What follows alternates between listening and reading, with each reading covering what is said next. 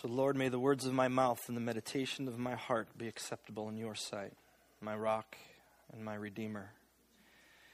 Amen and amen. So we're kind of working sort of through the book of 1 John. And for the last 7 weeks, we've been in chapter 1. Oh boy.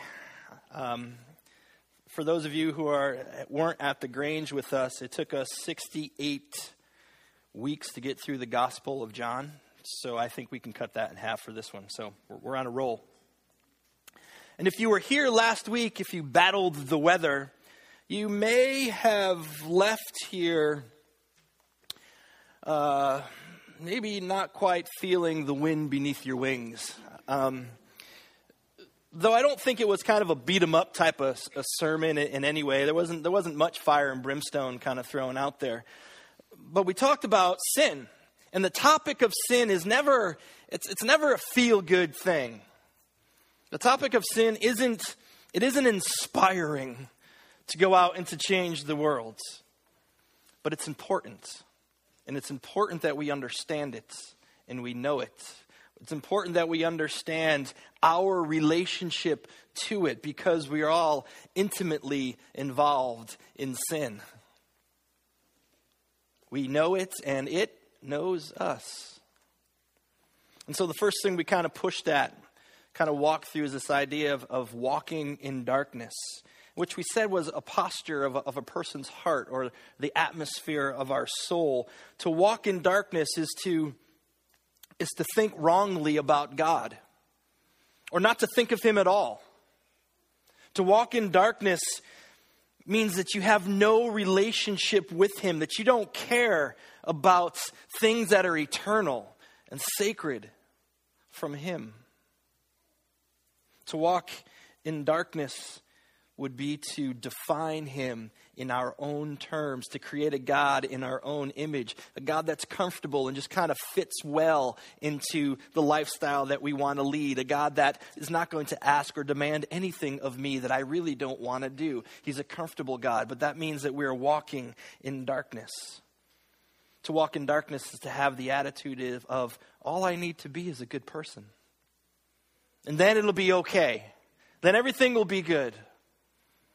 But the scriptures tell us that's part of walking in darkness. It is to not walk in the truth of how God has revealed himself to us through this book. That's walking in darkness. And then we kind of moved on to us. And we kind of wrestled with our own selves. Remember that John introduced us to the character and nature of God, that God is light and in him there is no darkness. But then it's not so much for us. And we wrestled with the idea of that we have this nature that lives within us. And it's a sin nature. And it's there in all of us. And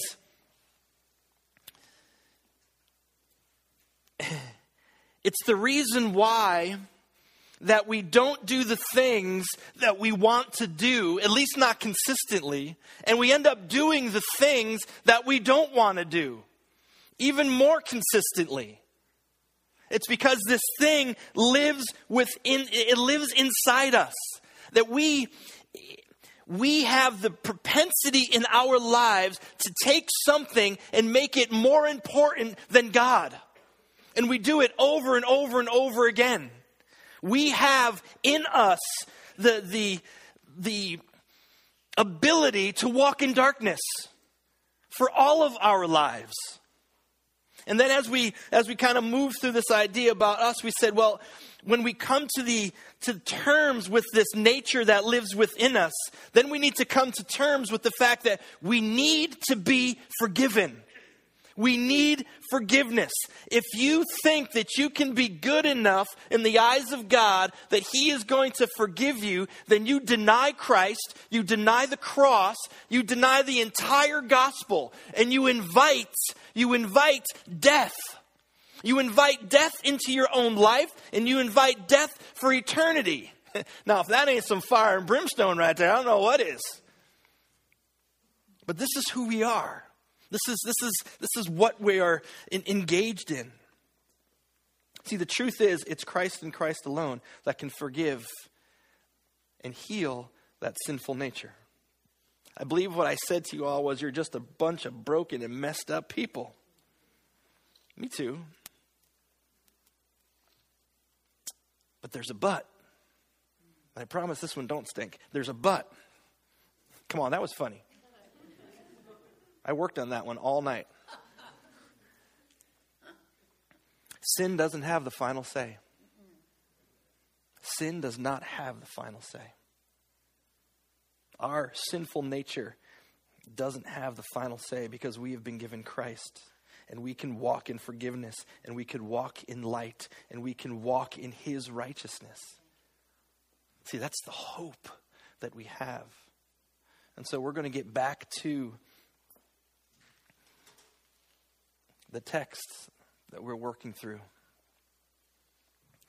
If we claim to have fellowship with him and yet walk in darkness, we lie and do not live out the truth. If we walk in the light as he is in the light, we have fellowship with one another, and the blood of Jesus, his son, purifies us from all sin. If we claim to be without sin, we deceive ourselves and the truth is not in us. If we confess our sins, he is faithful and just and will forgive us our sins and purify us from all unrighteousness. If we claim we have not sinned, we make him out to be a liar, and his word is not in us. Now, always keep in mind that John wants to put the rubber to the road. He wants to be very practical. He is concerned with our fellowship with God. He's concerned with our relationship with God. And so it's important that he establishes the things that are going to interrupt or come in between of our relationship with him. And that thing is sin. And last week we looked at 6, 8, and 10, those verses, and those are kind of the negative side of what John is speaking to. But now we get to the positives. Now we're going to look at 2 verses, and they're verses 7, which says, "But if we walk in the light, as he is in the light, we have fellowship with one another, and the blood of Jesus, his son, purifies us from all sin." And verse 9, "If we confess our sins, he is faithful and just and will forgive us our sins and purify us from all unrighteousness." If you notice in these verses, there is some onus on us. There is some responsibility for us in these verses. Now, we know that God is sovereign, that God is in control, that nothing happens outside of him knowing, allowing, ordaining, whatever words you want to use. But we have to take responsibility for our lives. And this is what John is getting at. We can see here that there's something in our relationship that we're responsible for. It says, but if we walk in the light, as he is in the light. If we walk in the light, there is our posture. There is our interior posture, that we are walking in the light. And look at God's side of it. We have fellowship with one another, and the blood of Jesus, his son, purifies us from all sin. So our part is to walk in the light. God's part is he purifies us from all sin. And then the next verse 9. If we confess our sins, there's the posture of our heart. There's our interior life. If we confess our sins, he is faithful and just, and he will forgive our sins. There's God's part. That he is faithful, he is just, he will purify us from all unrighteousness. There's the activity of God, and there's the activity of we. Fellowship is a relationship, and there's always 2 parts to a relationship.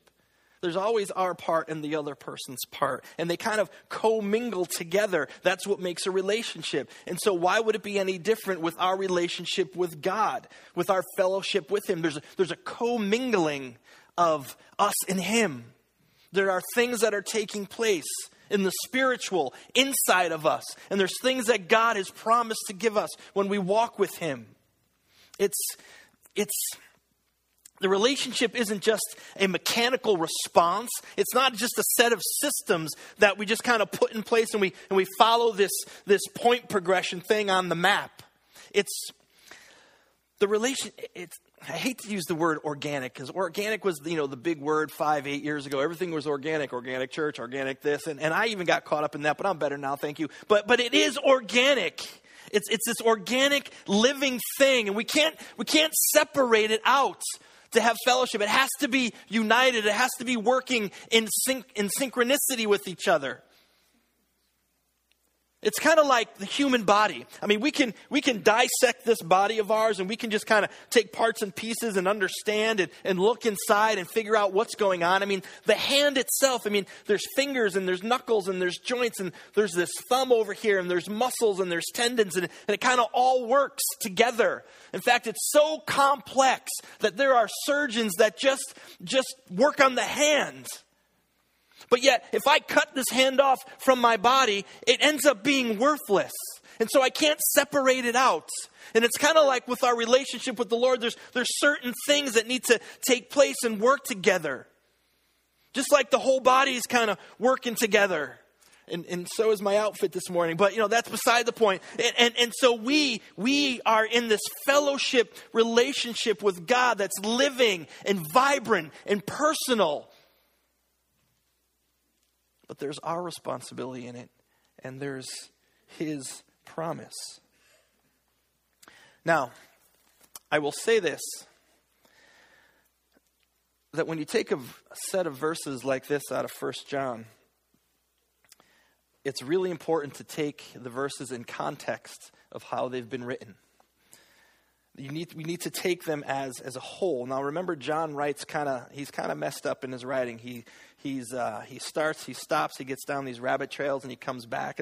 It's a little spiral, so you have to kind of dig deeper under the hood to see really what's going on. Now, this text here is a very popular one to kind of try to explain the theologies of justification and sanctification. Now, those are really big theological terms, and they're actually not John's words at all. Paul loves those words because Paul was wicked smart, and so he liked to use those words more. But John and Paul would be saying the same thing here. And justification is basically, very simply, that we're made right with God, where we've been forgiven.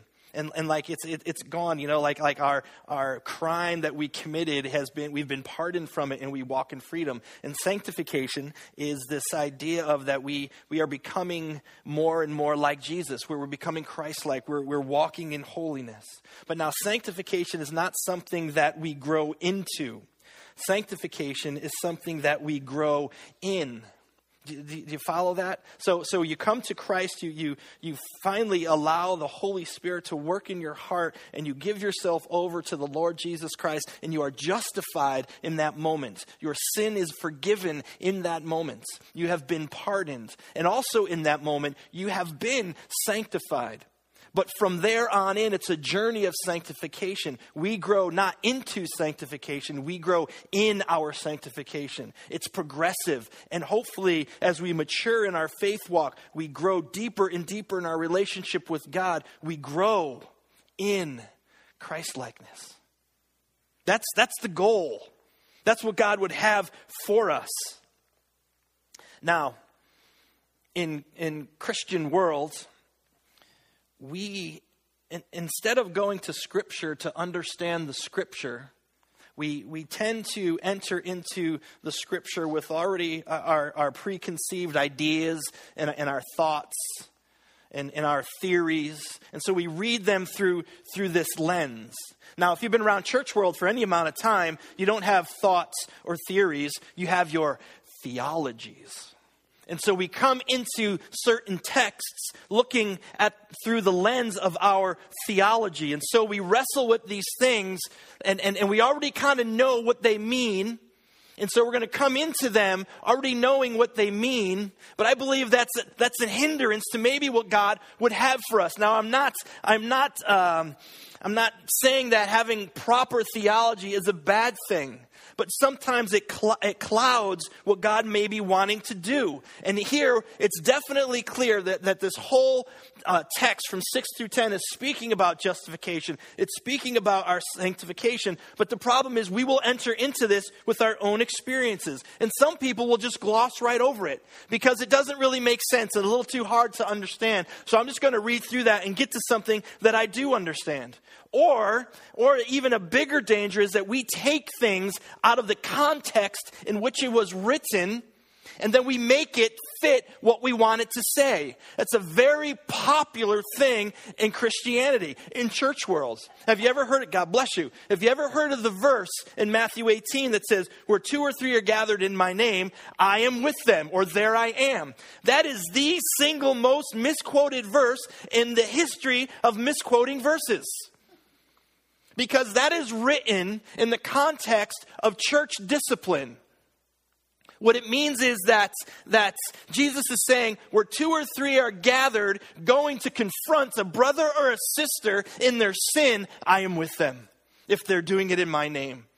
It's not to be used sitting around in a prayer room or when 2 people are out in the mall saying, we're going shopping and we're gathered together and we're kind of in Jesus' name. So he must be with us. And that's how it's misused. And so it's very, I can hear some of you going, oh, snap, really? I still love you. Don't worry about it. And so it's very common for us to misuse Scripture. We have to come to it almost with a clean slate and allow God to reaffirm in us the truths that he would have for us. Scripture is so deep with meaning. It's why we read the book all the time. It's why we always come back to it. Because there's so much to be learned and gleaned from it. And so we need to take these verses in the context of where they were written, how they were written. John's writing, he writes in pictures.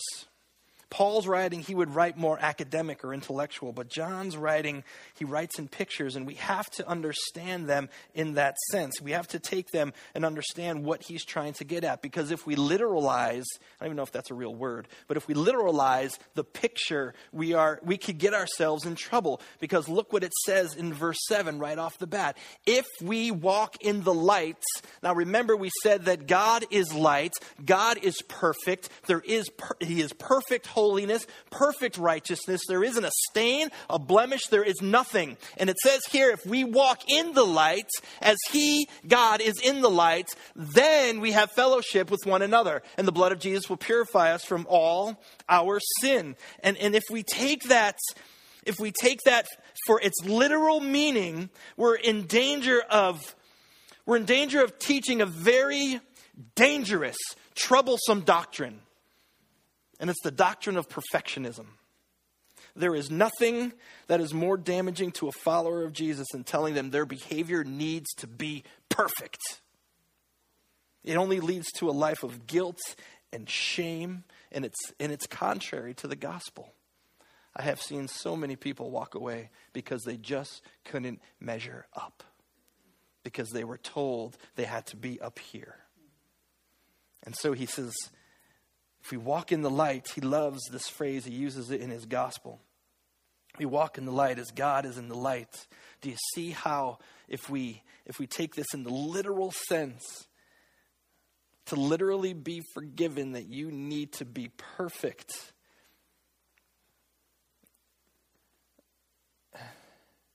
You're going to crush people. Because we cannot be perfect. There is nothing in us that could be perfect. If you go for perfectionism, you're going to experience heartbreak, guilt, shame, and all kinds of other mean, nasty, ugly things. If we could be perfect, then Jesus wasted a lot of time, a lot of energy, and a lot of blood. And so, remember, we talked about walking in the darkness. Walking in the darkness is walking in a different kingdom other than God's kingdom. And please understand this. People who walk in darkness aren't people that are out there killing, maiming, robbing, shooting. I mean, maybe they are, but it's just not those people. People who are walking in darkness can be very respectable, loving, generous people. They could be people that you want to be friends with. They could be people that you are friends with. They can have a very high moral standard, a good work ethic. The reason why they walk in darkness is not because of their behavior. The reason why they walk in darkness is because they walk outside of the light of the gospel. That's why they walk in darkness. The Bible would say that they belong to the world and not to the kingdom of God. And so as we unpack this idea of light and walking in the light, we have to come at it with the same perspective, the way John has intended it to be, which means that when you walk in the light, you are walking in the kingdom of God, that you have fellowship with him through Jesus Christ.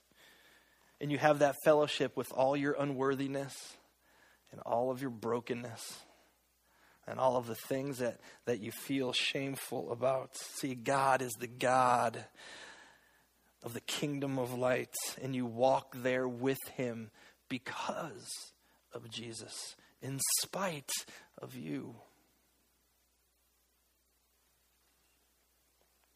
Paul would say it like this in Colossians. He would say that we've been rescued from the dominion of darkness and brought into the kingdom of his Son.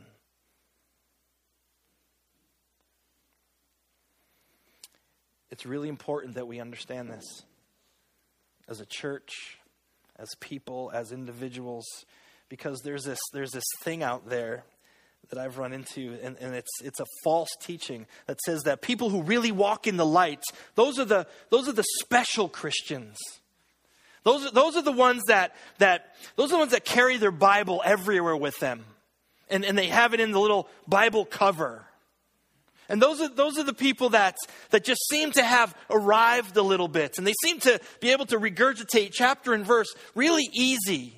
And when they walk into the room and the doors swing open, the light is shining from behind them, and you can just hear the oh, and you just know that they're walking in the light.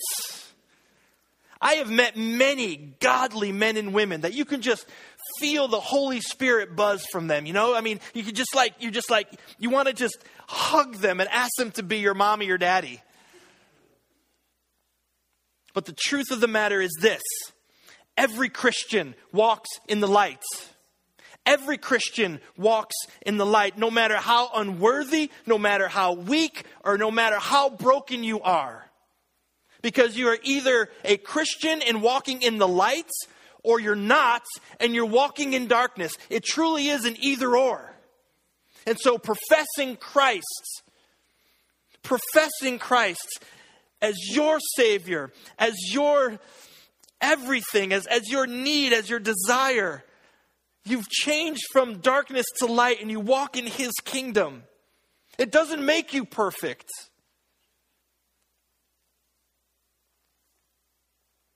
All right, so let's put some rubber to the road here. In order to walk this light, you cannot walk there without repentance.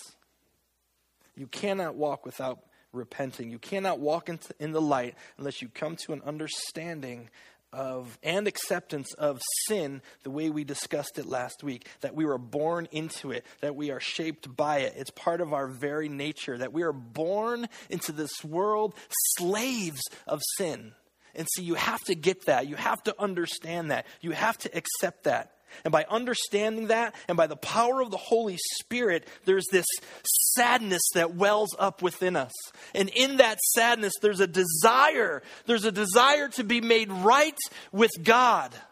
There's a desire to be forgiven. And in that desire, we turn to him through Jesus Christ. And we walk in forgiveness. We walk in the light. That's what it means to repent. Do you see why it's so important to understand the nature of sin To repent means that we realize who we are without Christ.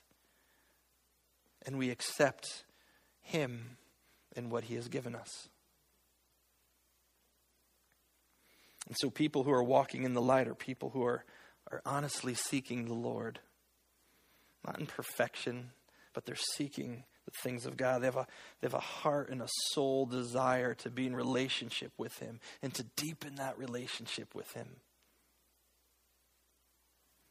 People who walk in the light come to a place of recognizing that the life they once lived is just out of harmony with the things of the Lord, and they desire to walk in a different rhythm, a sacred and holy rhythm. And they come to Christ, and they come to Jesus, and they come to a place of repenting. And we as a church, we need to understand that. Because there's too many churches that focus on our behavior.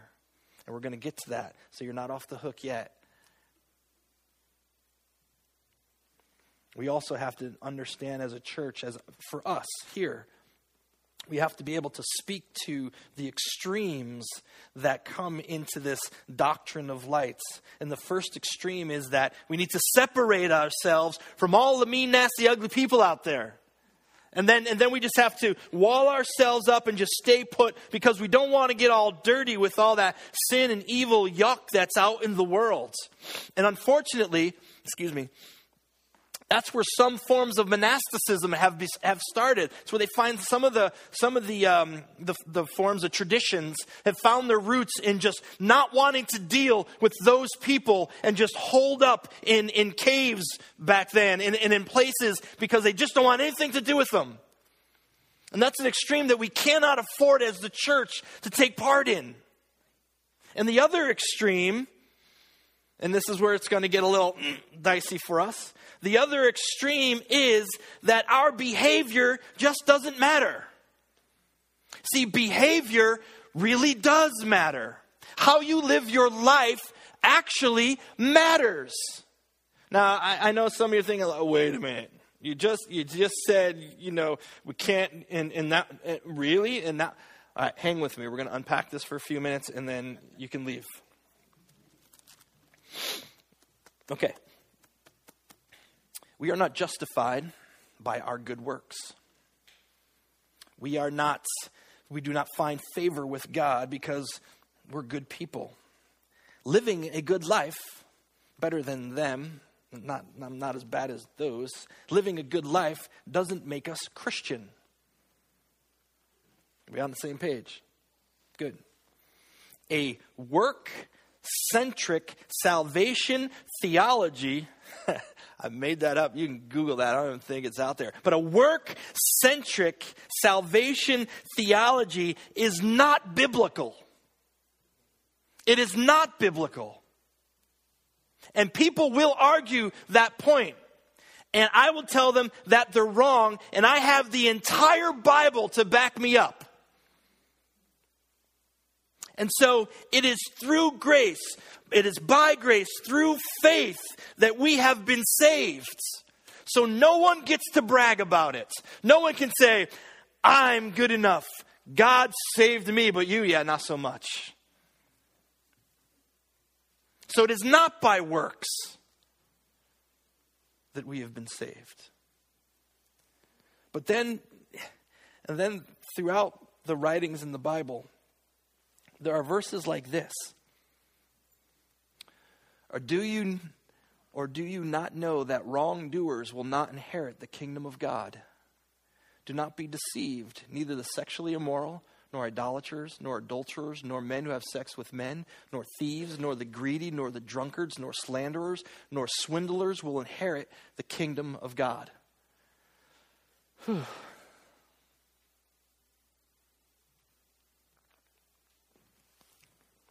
How do we reconcile that to the gospel? How do we reconcile that to not by works, but by grace and faith? You see, it's about the feeling that people feel this weight. They feel the weight of their sin. And really that's only from the Holy Spirit. that they feel the weight and the brokenness of it. And they see themselves as just not wanting to be there anymore. And they know that they can't save themselves, and some people just don't know what else to do, where to turn. There's something that just doesn't sit right anymore, and their eyes have been opened to the gospel, to Christ. There's no more joy in these things for them. In fact, there's a sadness when we walk in the light. It is useless to say that you believe something and live a life like you believe nothing. It is faith that does not lead to any action is not faith. At least not what the Bible talks about. It's not enough to accept the scriptural teachings in the Bible as just some philosophical text and just do nothing really about it, not respond to it. See, you can actually, I believe you could say no to the Holy Spirit.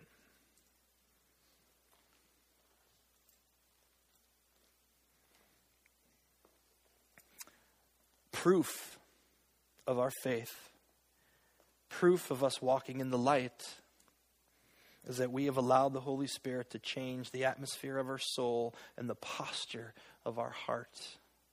And these things just don't hold the excitement or the joy for us anymore. When the Lord changes you from the inside, then things begin to change on the outside. And I will say that to you till I am blue in the face or the Lord calls me home, or to Montana. I really want to retire there.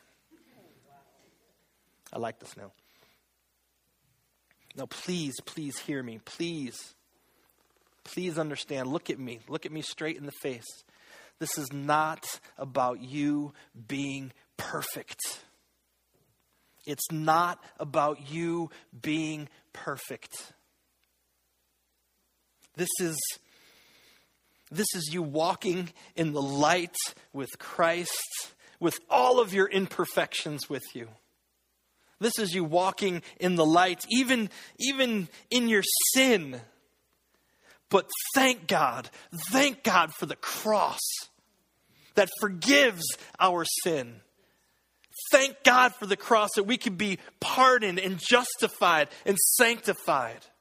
It's not about you being perfect, but it's about your heart surrendered over to the Lord and walking in that light.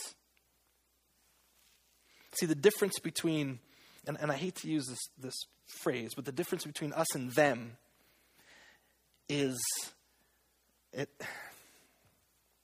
difference between us and them is we have repented and we seek our refuge in the cross of Christ. Now, there's one last thing that I really need to touch on before we leave this morning. And it's the idea of confession. Verse 9, it says, if we confess our sins, he is faithful and just and will forgive us our sins and purify us from all unrighteousness.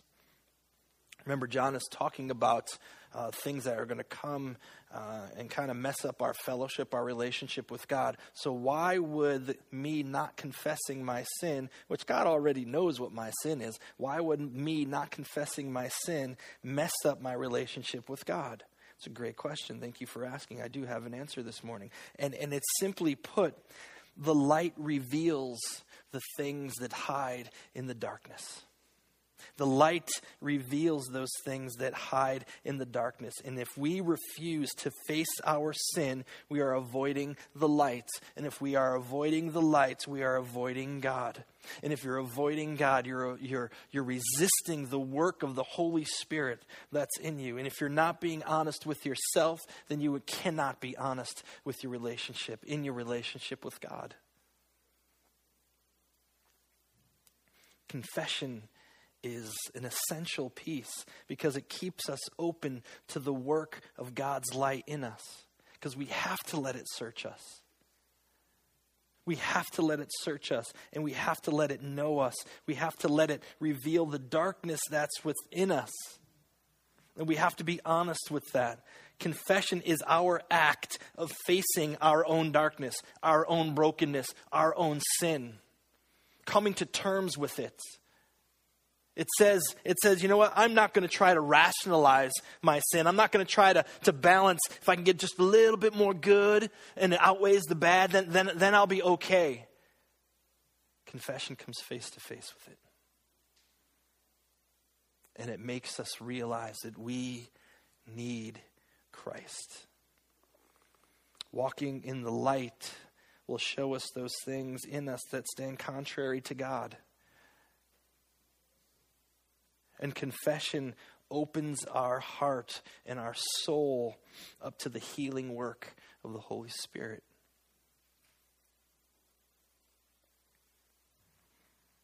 So as we walk in the light, that means you've repented. You've come to terms with sin, and it weighs heavy on you, and you turn to Christ and Christ alone for your forgiveness.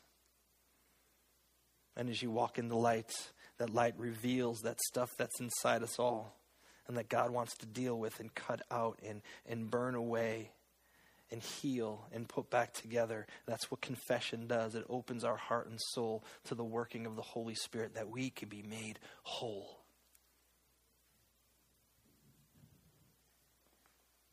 And as we are being made whole, being put back together, we grow in our sanctification.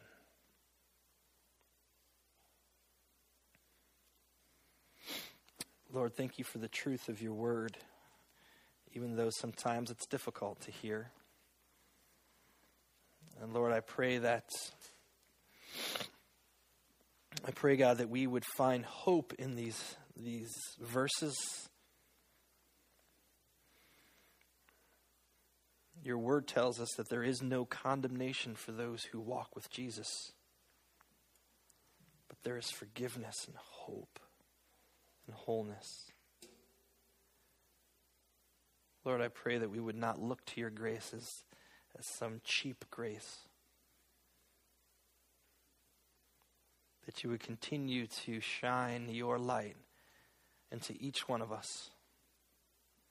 Continue to call us into a deeper, deeper place with you.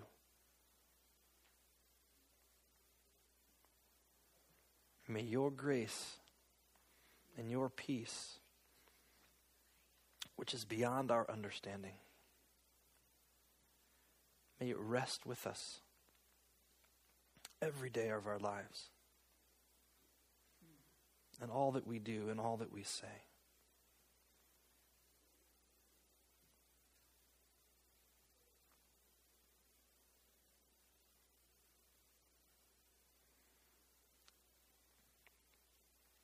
I want to give you all a moment to begin the dialogue of confession with the Lord. And just do it quietly.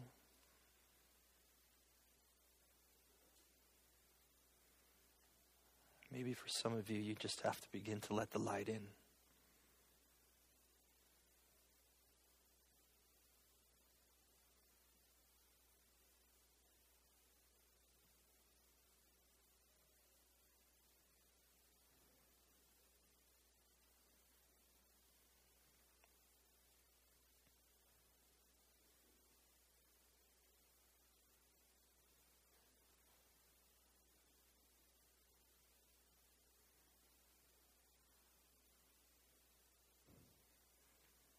The Lord is telling some of you that you are forgiven. You are forgiven. You are loved. There is nothing that he cannot forgive. There's nothing too big. There's nothing too bad. It's his good pleasure to hear your prayer of confession and to forgive, to make whole and to heal.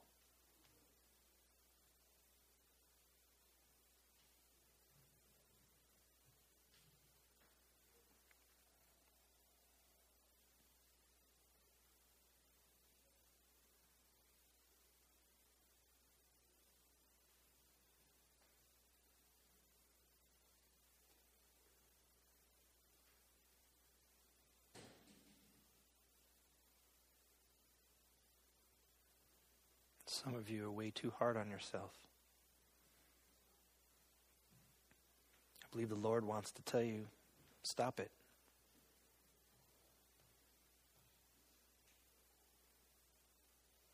Some of you are carrying around sin that's already been forgiven. I believe the Lord wants to tell you, stop it. I've taken care of that. It's done.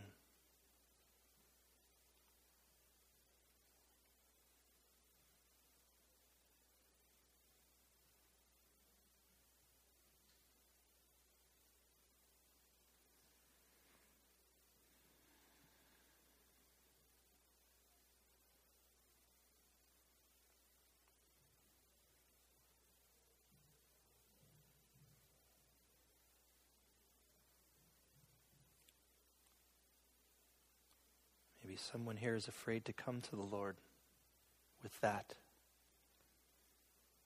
His perfect love will cast out that fear. Amen.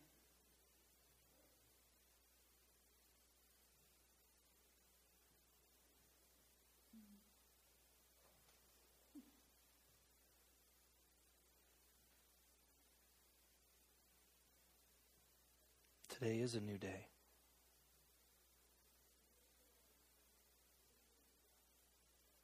Today is a new day.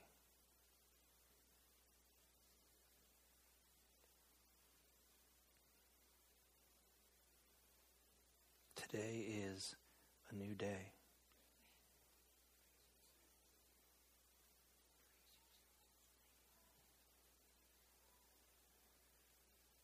And the Lord is the same yesterday, today, and forever.